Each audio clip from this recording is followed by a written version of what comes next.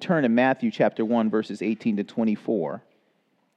Matthew, and I'll read it for you. It says, "Now the birth of Jesus Christ took place in this way. When his mother Mary had been betrothed to Joseph, before they came together, she was found to be with child from the Holy Spirit. And her husband Joseph, being a just man and unwilling to put her to shame, resolved to divorce her quietly.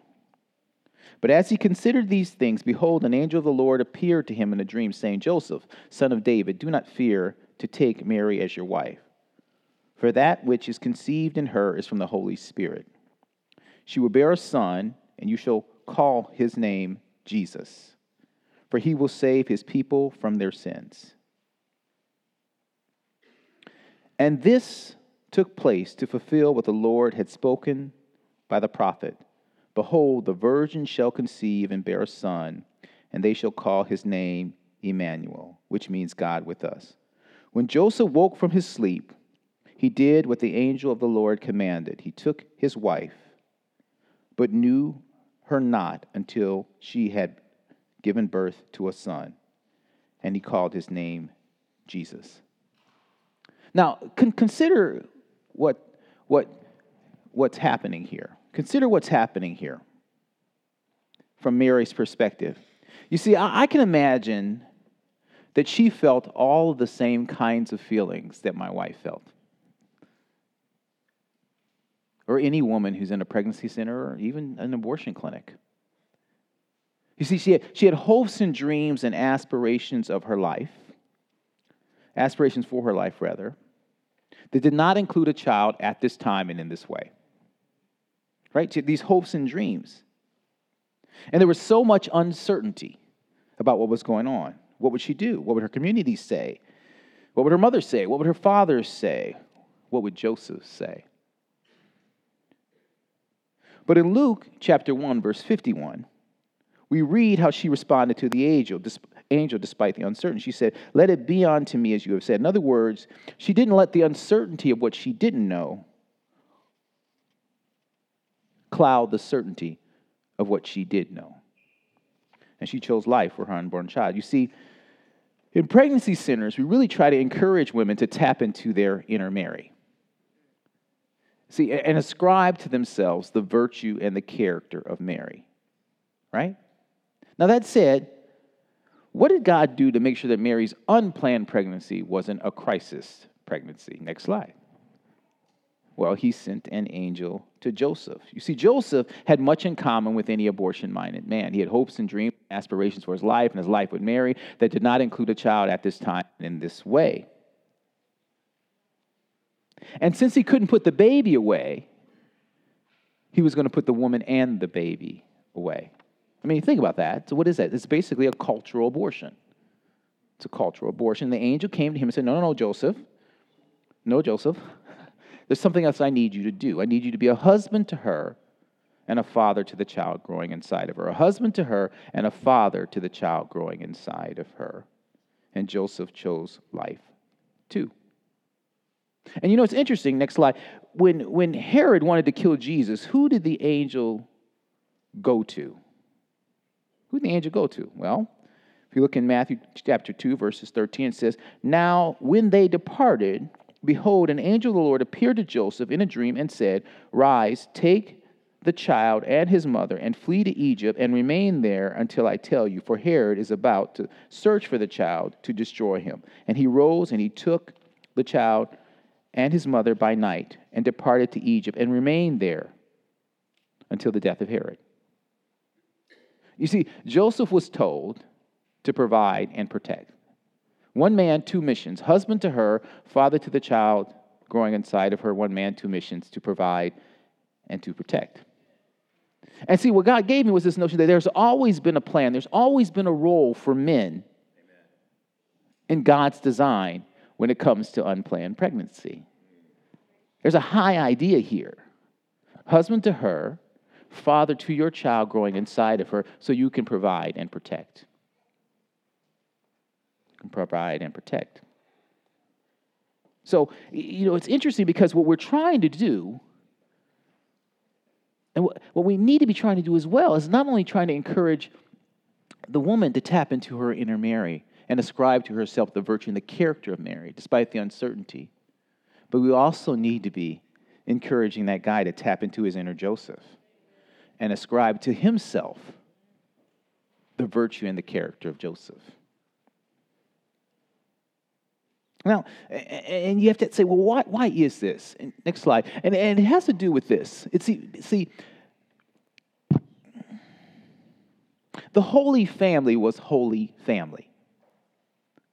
The Holy Family was Holy Family. Why? Because God doesn't just want children to have life. He wants them to have abundant life.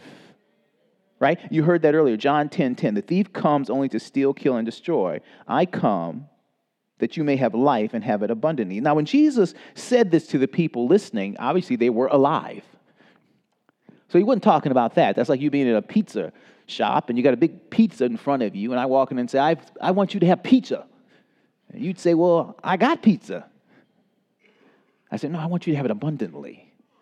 So this would be a different kind of pizza other than the one I have, which means this is a different kind of life other than the one the folk that Jesus was speaking to had. You see? So he was talking about having abundant life. And when you think about it, he was talking, they were thinking in terms of physical life, which is bios, right? Bios, that word B-I-O-S, bios, which is the Greek word, the Greek root of that word is life. But when Jesus was talking about abundant life, he was talking about Zoe. He was talking about Zoe, a life active and vigorous, devoted to God, blessed in the portion, even in this world, of those who put their trust in Christ. So this is a unique type of life, a special type of life, a different type of life that only comes by a connection to the source of life. So we have physical life and this unique spiritual life linked together in order to have abundant life. So you have to ask yourself, well, what does abundant life look like to a baby? I mean, how does that start? I mean, a doctor can deliver a baby and give the child life, so to speak, in terms of a physical sense, in terms of bringing the child outside the womb.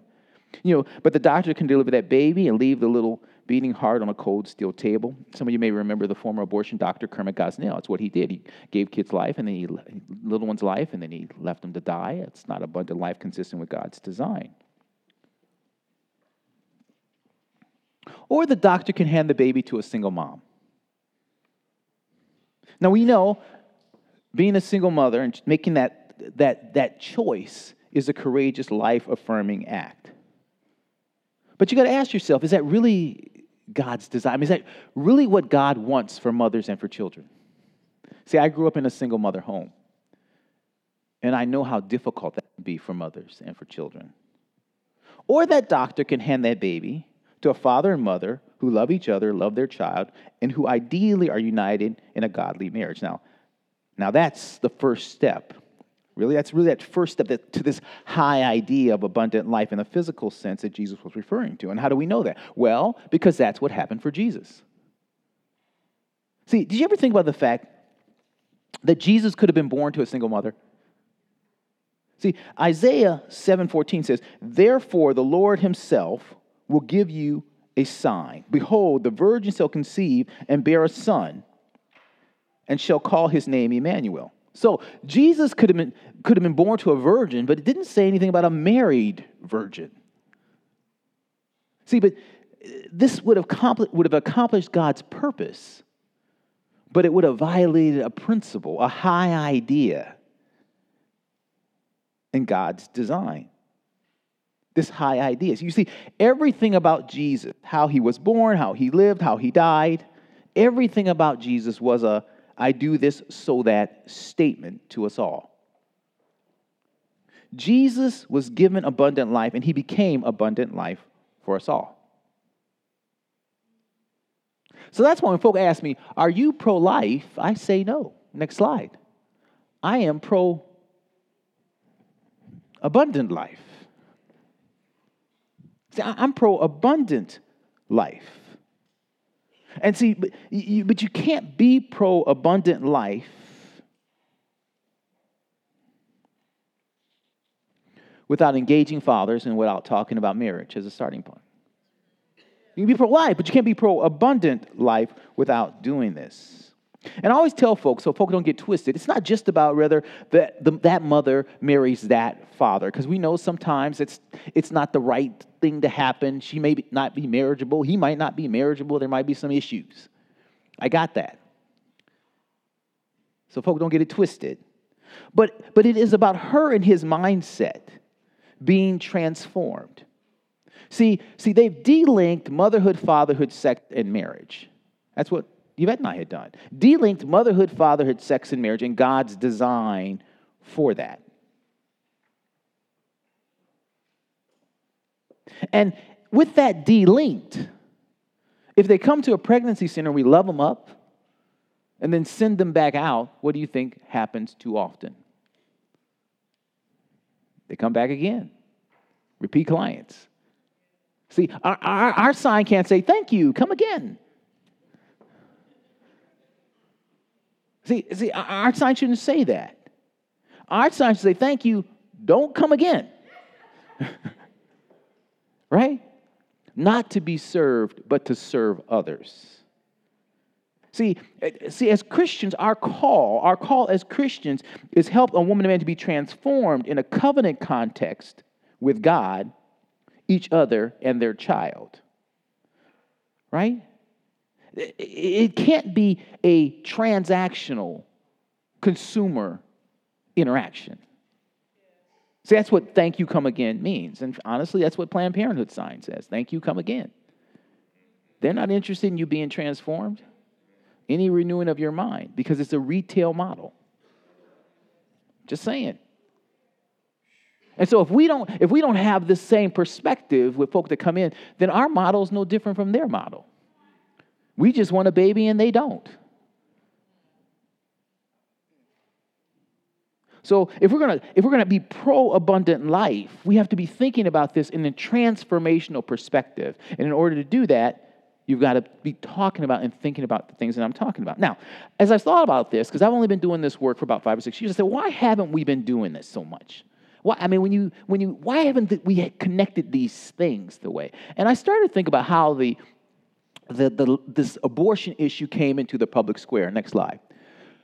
So there you go. So the issue came into the public square in 73, and pretty much with the pro-choice folks who said, look, this issue is about a woman and a question mark. And then, next slide, they started to define the question mark. It's about the product of conception. It's about choice, and it's about complicated. It's about something that moves from fixed, immutable, to something that's mutable, changeable, situational. Right? And we responded on our side. Next slide. We said, well, no, it's about the baby. It's about baby, and we've got to save the baby. We've got to save the baby. And the other side, next slide, said, no, you don't care about women. You don't care about women. You just care about saving babies. Next slide. And we said, no. Yes, we do. Love them both. Love them both. Love them both. And that's basically where the issue sits in the public square in the mind of most people. Two sides, one side saying woman plus question mark, other side saying woman plus baby.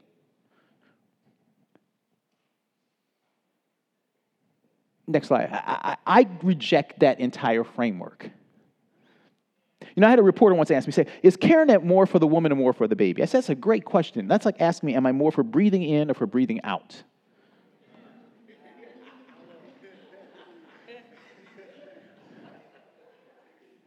I mean, both are essential to life. Both are life.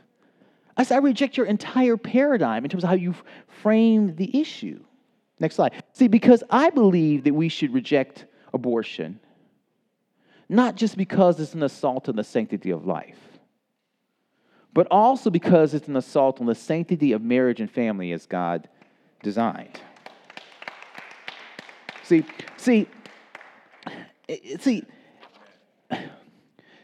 God has a design. And here's the thing. See, when abortion was legalized, two things happened, and we pretty much only talked about one.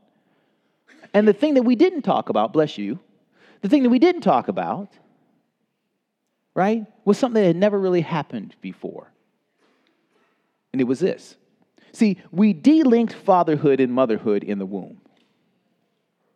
So now, women become mothers at conception legally, and men become fathers at birth.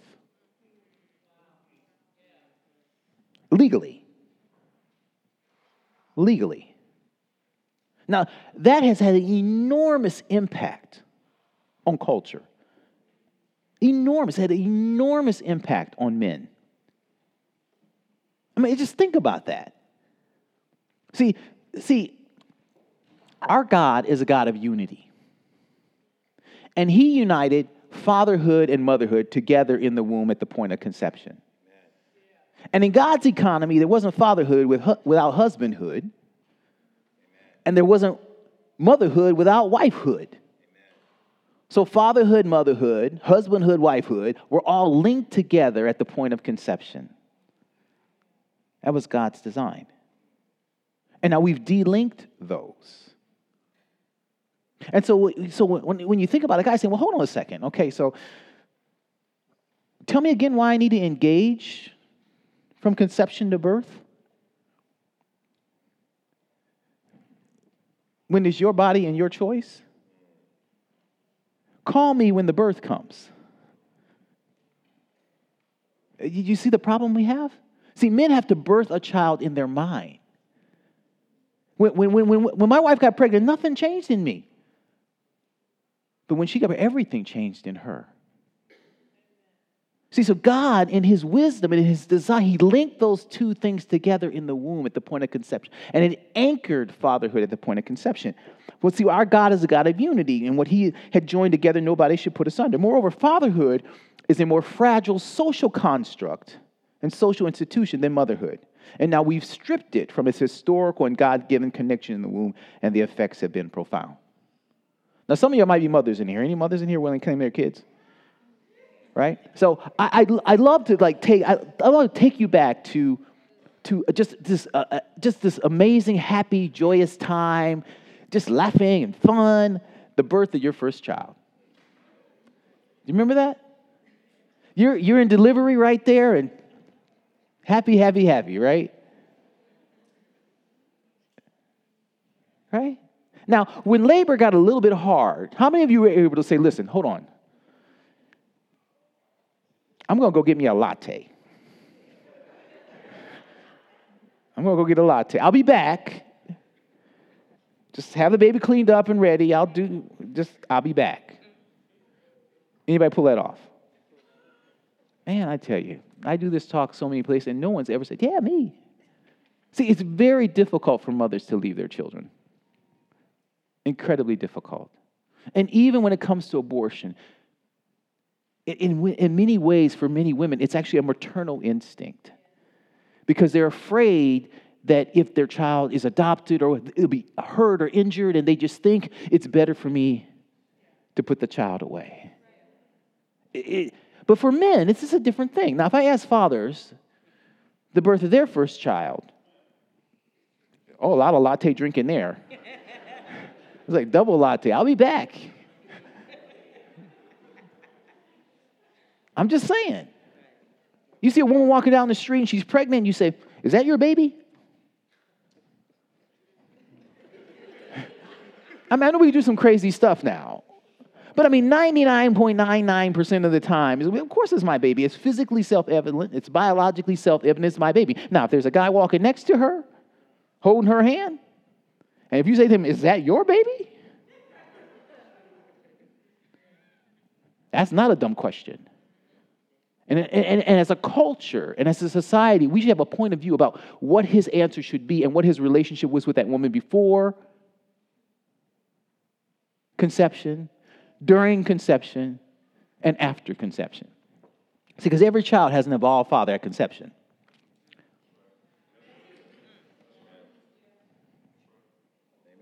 The question is, will that child have an evolved father at graduation?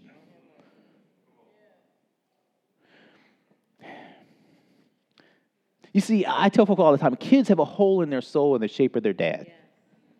See, God whispers into the wombs of their mothers that there is this one that should love them like no other. And when a father is unable or unwilling to fill that hole, it can leave a wound that's not easily healed. And see, I know that because I'm a wounded soul. So God knitted all this together at the point of conception. You see, we should object to abortion because we should believe that children should have mothers and fathers connected to them from conception on, consistent with God's design. And if we had started saying that back in 1973 and said it consistently, it'd be a different issue. So that's why I say we can't talk about the sanctity of life without talking about God's design for the sanctity of marriage and family. And the other thing is, this is another trap that we kind of fall into so often. I've seen this already, is this notion that this is just, quote, a woman's issue. And we hear this, from the other side saying her body, her choice. It's almost like a mantra that's out there in the public square. And I have to tell you, I hear that on our side sometimes too. When we say it's all about the woman, it's all about the woman, it's all about the woman. Next slide. And see, when we do that, we're actually agreeing with the other side. We're just arguing about whether the baby is a question mark or not. Now, the problem is, with what's drawn up here, is that both of those things, next slide, exclude the father. Both sides do. Now, you have to ask the question, who needs men anyway? Don't answer that question. That's a rhetorical question to be answered by me. Let's think about it. On the pro-choice side, if they prevail, there's no baby. And if we need a guy, we just need him to pay for the baby, which again is kind of like, okay, your body, your choice, but I got to pay half. Anyway, probably another talk. Just saying how men think. So there's no baby. But on our side, if we prevail, there's a baby. And at minimum, we want the guy to pay for the baby. And certainly we know from a societal and certainly a Christian perspective, we know that children need much more than that. So by framing the issue this way, we actually don't help ourselves in any way, shape, or form because we actually need men to be engaged in this. Because our model is based on a different design. It's based on a different design. I love this one writer, Frederica Matthews Green. She wrote this book called Real Choices, Listening to Women Looking for Alternatives to Abortion. Here's what she said. Providing a substitute for a father in pregnancy and child rearing is like providing a substitute hand. A dexterous, lightweight prosthesis with some grasping ability is better than nothing, better than a hook, better than last year's model of prosthesis. But the most advanced artificial hand that researchers can dream up will always be blunt and clumsy compared to the flexibility, warmth, and sensitivity of the original. It's better not to lose the hand. It's better not to lose the man. And of course, that's what all the research shows us. That's why I spent 12 years talking about kids do better across every psychological, social, economic, and educational measurement of child well-being when they're raised by a father and mother united in marriage. When you control for race, everything. That's what the data says. I don't care whether you're Republican or Democrat or liberal or conservative. That's what the data says. God is wise. He has a design. And it's interesting because we did a little research too. Next slide. We actually surveyed women who had had abortions. Did a national survey. We asked women who had had abortions who was the most influential in their decision to abort. And guess who it was? He's the crisis in crisis pregnancy. Now, we built an entire movement, right, on talking to everybody except the most influential. If you go to a pregnancy center, too often our parking lot looks like Planned Parenthood's parking lot.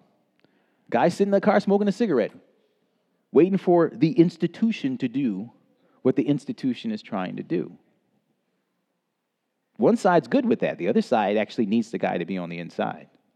See, I'm a business guy by training. If you tell me, look, Rowland, for me to do business with you, see Joe over there in the corner? Yeah. Well, Joe, I talk to him about all my most important business decisions, and Joe is the most influential person in my decision to do business with you. What do you think I would do? I'm going to say, you got to introduce me to Joe. Is that what we've been doing?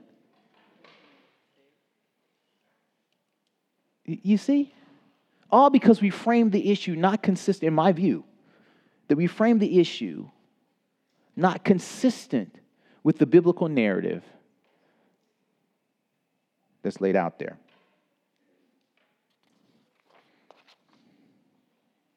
And that's why, next slide, that's why, the work that we do at CareNet, all the fatherhood work, I rebranded it called the Joseph Project. So we're looking for Josephs.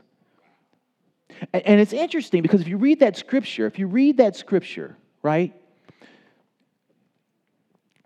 what was Joseph told to do? I mean, the order in Scripture matters. What was the first thing Joseph was told to do? It was, do not be afraid to take her as your what? Baby mama? Boo? Shorty? I'm just saying. I mean, maybe that's the Message version, but...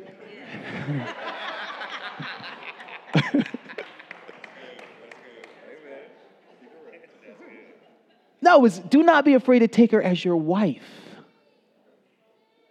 I mean, your wife. I mean, think about this for a second. Order in Scripture matters. There's a first commandment, and then there's a 10th commandment. That matters. Now, in my humanity, the first thing I would have said is, Joseph, first, she is carrying the Christ child. Sanctity of life. Protect that baby. By the way, you can marry her, but listen, you got to protect that baby. But that's not what the angel did. The angel said, no, do not be afraid to take her as your wife. In other words, he affirmed the sanctity of marriage and family consistent with God's design first, then the sanctity of life. Do you see what I'm saying? Do you see what I'm saying? See, he created the basket for the baby before the baby. God is wise. God's order matters. It matters. And we lost that narrative, chasing a narrative that was created by the other side. Now, here's another way to think about it. Next slide. This chart, because I'm a business guy, I got to have a chart. Right? It talks about support needed by mothers and children, right? Physical, emotional, spiritual, and social support. From conception on. And the line kind of says the support needed changes over time. Now, God is wise. Next slide. He has a support mechanism to make sure that mothers and children have the support they need over time. It's called husbands and fathers. Next slide. Now, see that little teal in the corner there, in the corner? That's kind of what our work is. From conception to birth and maybe a little bit further, right? Trying to provide that support for someone who's facing an unplanned pregnancy. But there's a problem. Next slide. It's called missing support. See, to the degree that a woman can't figure out how that's going to get filled, she's much more likely to have an abortion. It's just business. I'm just saying to you, one slide, that's what we're dealing with. That's what we're dealing with. See, so while we're loving her up, saying, listen, here's all the support that you have from conception to birth, the other side in the culture is reminding of all the support she doesn't have after birth. This is about 9 months and 1 second. 9 months and 1 second.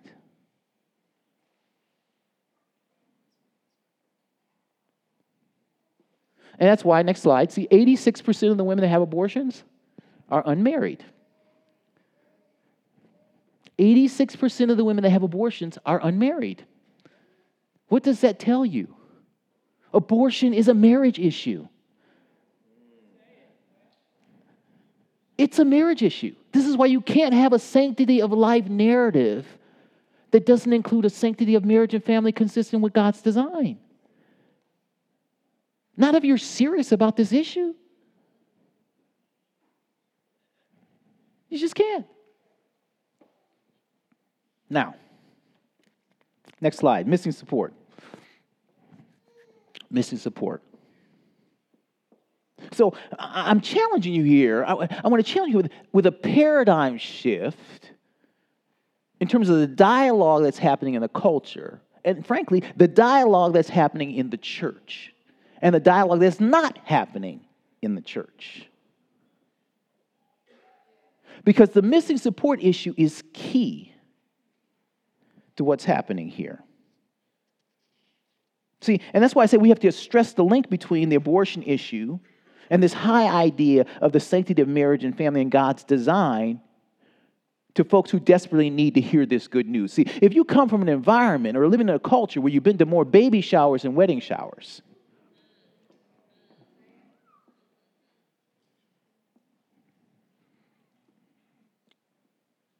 who's going to tell them if we don't?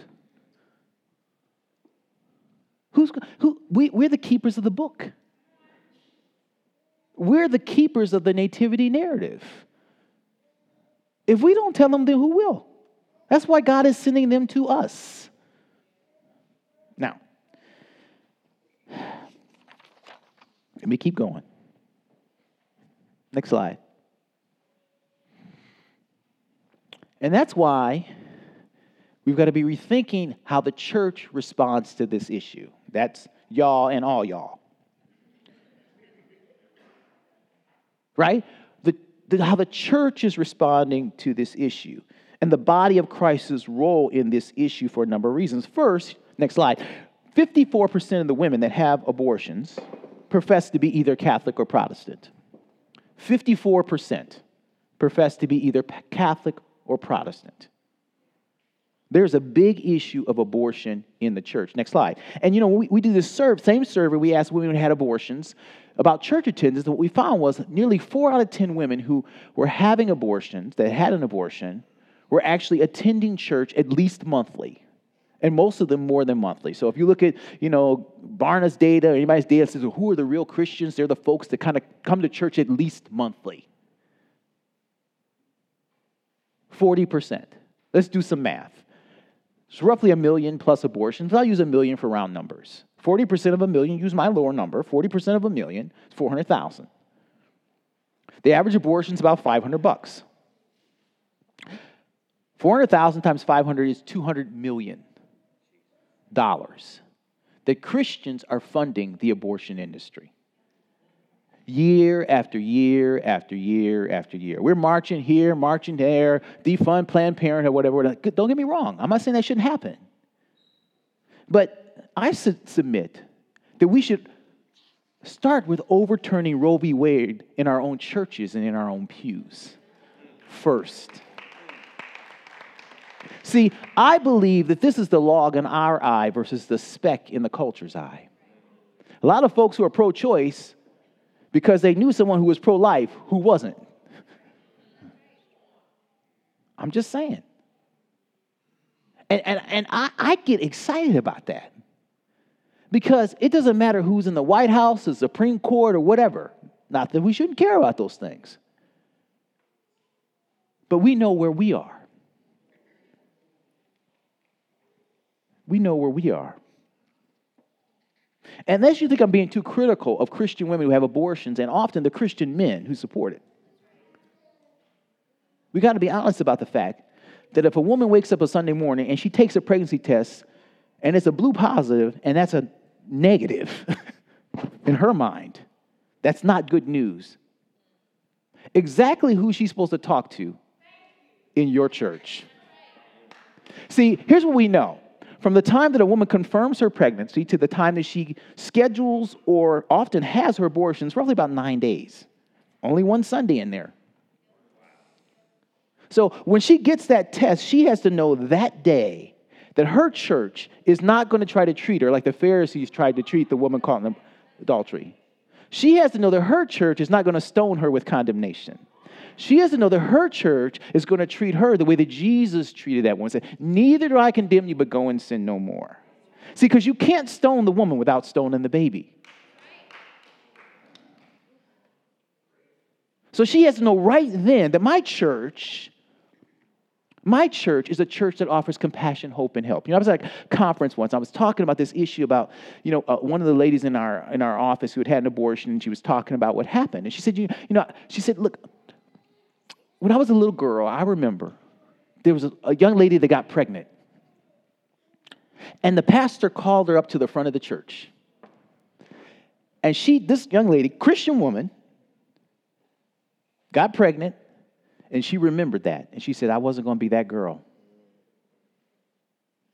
She didn't tell nobody, except who? The guy who got her pregnant. See, this is my thing too. See, when a woman tells a man that she's pregnant, She's not telling him that so he can say, I support whatever decision you make. That's like my neighbor telling me that he's going to cut his lawn. And I say, I support whatever decision you make. He's like, well, yeah, of course. It's his lawn and his choice. See, when she tells him, she already knows that. And if she really, truly wanted abortion, she'd just crowdsource with a couple of her girlfriends and get it done. But if she told him,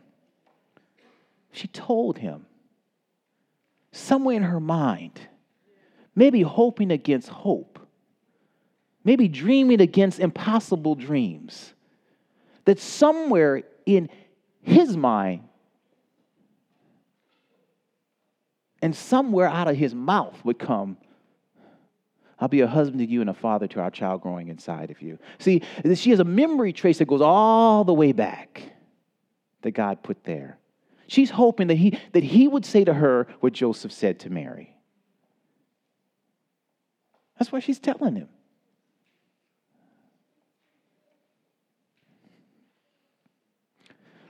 So I get excited about this because if we really want to change what's happening around abortion, it's got to start in the church first. First. Next slide. And the reason why, it goes back to James 1:27. Religion that God our Father finds as pure and flawless is what? That we care for the orphans and widows in their distress. And the insight God gave me was when this was written, what was an orphan? It was a child without a father. And what was a widow? It was typically a woman, a mother without a husband. That's why there was a specific call for orphans and widows. Now, here's the difference today. Instead of the husband and the father being dead, it's the proverbial potential husband and father saying to the mother and the child, you're dead to me. And what we have at pregnancy centers are cultural orphans and widows. So if you're interested in religion that is pure and flawless in God's sight, you should care about that and you should care about them. But there's more. Because what we know from the transforming power of the gospel of Jesus Christ is that there can be a Lazarus moment even for that father. A call to him to be the husband and the father that God needs him to be. The culture can't make that call. The culture doesn't have that power. And the culture may just call him to be a father, but won't call him to be a husband. I'm just saying.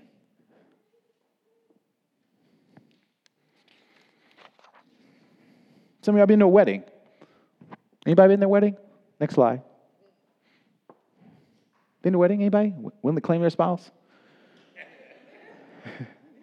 Now, have you ever been to a wedding? You ever been to a wedding and sister's hitting it on the keyboard. She's just playing that march for the bride. She's hitting it.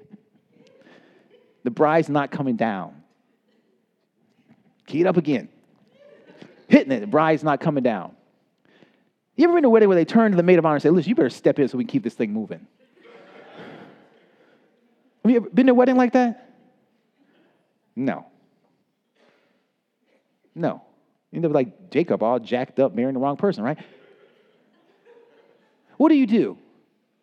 You go check on the bride. You assist the bride. She may have left her shoes in the car. You check on the bride because there's no wedding without the bride. See, the church is the bride. And what's happened on the life issue, folk have gotten frustrated because the church and all of us in the church have not responded to this issue and come down the aisle. So other folks are trying to be the bride. Parachurch ministries are trying to be a bride. Everybody's trying to be the bride, but ain't nobody but the bride but the church. But the church.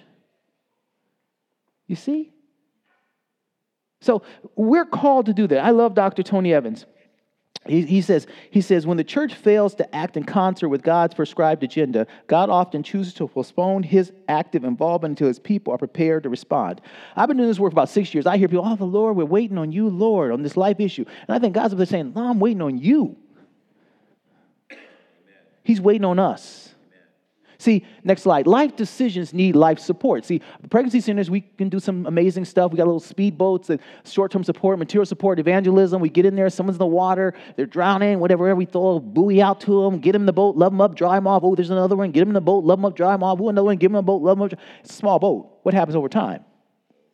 There's too many people in the boat. So what do? You look around and say, who can swim? And you put them back in the water. I call it the 18-18 rule. We see her 18 months with a new guy and a new crisis, or we see one of her daughters in 18 years, or someone her son got pregnant in 18 years. We don't want repeat business. We're not in a transaction business. We're in a transformation business. Jesus met the woman at the well how many times? Once. What was the turning point in that story when he told her to call who? Her husband. See, the woman at the well yesterday is the woman at the pregnancy center today. That woman at the well was at the well the hottest part of the day, all alone, disconnected from community and family, everything. Why? It was tied to her no husband problem. Why do you think she's at the pregnancy center? Or the abortion clinic? It's tied to her no husband problem. See, because next slide, see that little boat, this little boat's supposed to be connected to the big boat. That's y'all and all y'all. So what's supposed to happen is folks supposed to go off the little boat and get onto the big boat. Because all those little buoys that you see there, those are the things, are the reasons. That's all in that missing support stuff. Those are the reasons why women have abortions and why men support them. And each and every one of you is sitting here in this church with one of these little rings in your lap. All of you do. That are connected to the reason why women feel that they have no choice but to have an abortion. Do you see what I'm saying? That's the pride. See, because if you don't do, who? So I want to have an abortion. Why? Well, he don't have a job. You got a business? Can you hire him? Can you give him a chance? Should have a place to live. Got an extra room? Well, they've been in a relationship for a long time and it's kind of frayed. You've been married? Yeah, how long? 30 years. You think you can mentor that couple? He grew up without a dad, terrified of fatherhood. You a father? Yeah. Can you walk alongside him? This is so solvable. But the only folks who are going to have the holistic narrative to solve it is the church. It's church. Life decisions need life support. Next slide, I got to hurry up because I know y'all got other stuff to do. And that's one of the reasons why Karen came with this new resource specifically designed for the church. I put a couple flyers back there on the table when you go out, if you're interested in, called Making Life Disciples, which is designed to equip the church to offer compassion, hope, and help to anyone who's at risk for abortion. Why? Well, we don't want Planned Parenthood or any abortion clinic to ever look like a compassionate alternative to the church. And we have to move folks from the pregnancy centers, right? And there are many of them here in this town, from the pregnancy center to the church for ongoing support and discipleship. So it'll increase your IQ around this issue and move the issue back into the church so that Christians won't think about the life issue primarily through a political lens or even a material lens. Right? Because so many Christians, you ask them, well, you're pro-life. Yes, what's your pro-life bona fides? They tell you who they voted for. Again, that's important. Don't get me wrong. Or they'll tell you how many diapers they gave or baby bottles they filled up. Again, that's important. Don't get me wrong.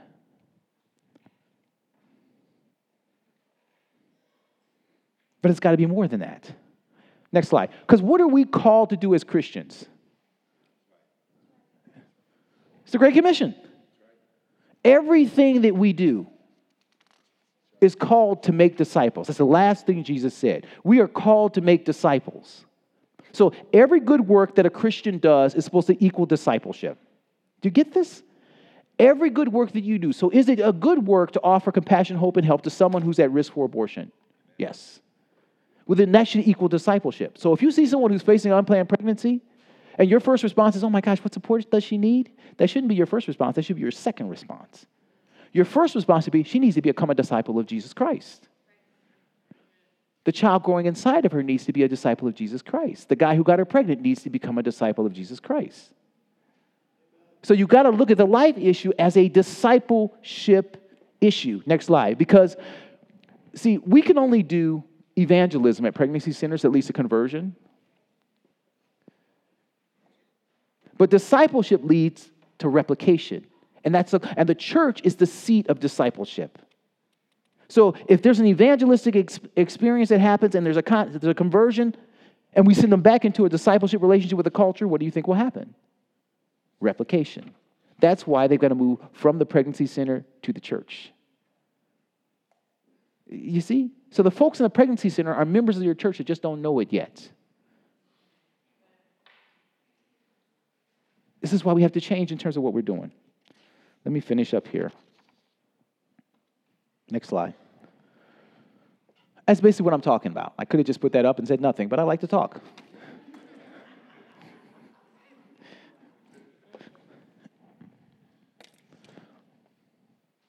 Pro-abundant life, God's design for it.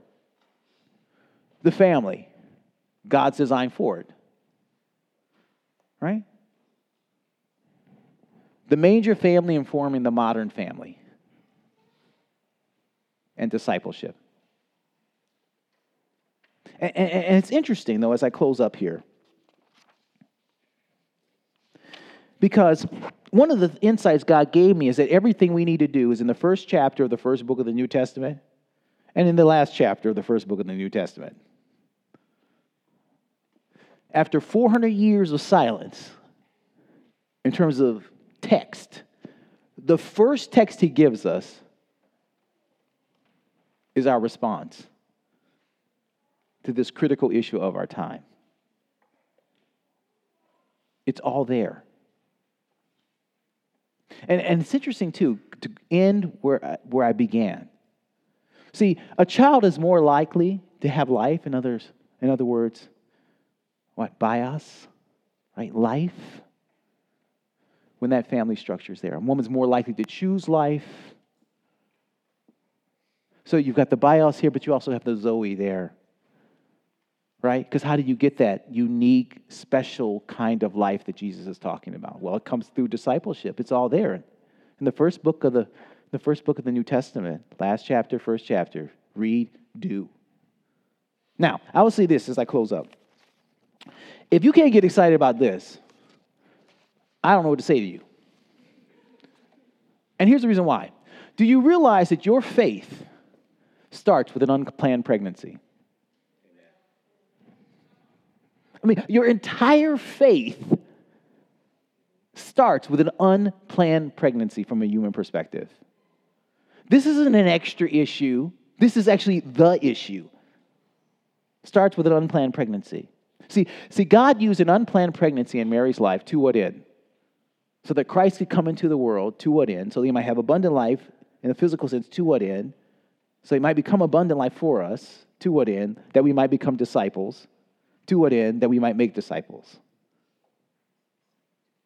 So when you see someone facing an unplanned pregnancy, the way I think about it is now, when I see that, and I look at that and I say, the child and growing inside, could it be that God is using that child growing inside that woman to an end so that she might become a disciple of Jesus Christ? To an end. So that the child may become a disciple of Jesus Christ. To an end, so the guy who got her pregnant might become a disciple to an end. So they might be disciples who make disciples who live and love like Jesus. See, God wants us to make a mark in this world in permanent ink. Hear me? He wants us to make a mark in this world in permanent ink. And the way that we do that is by loving others and by making disciples. Amen? Thank you very much.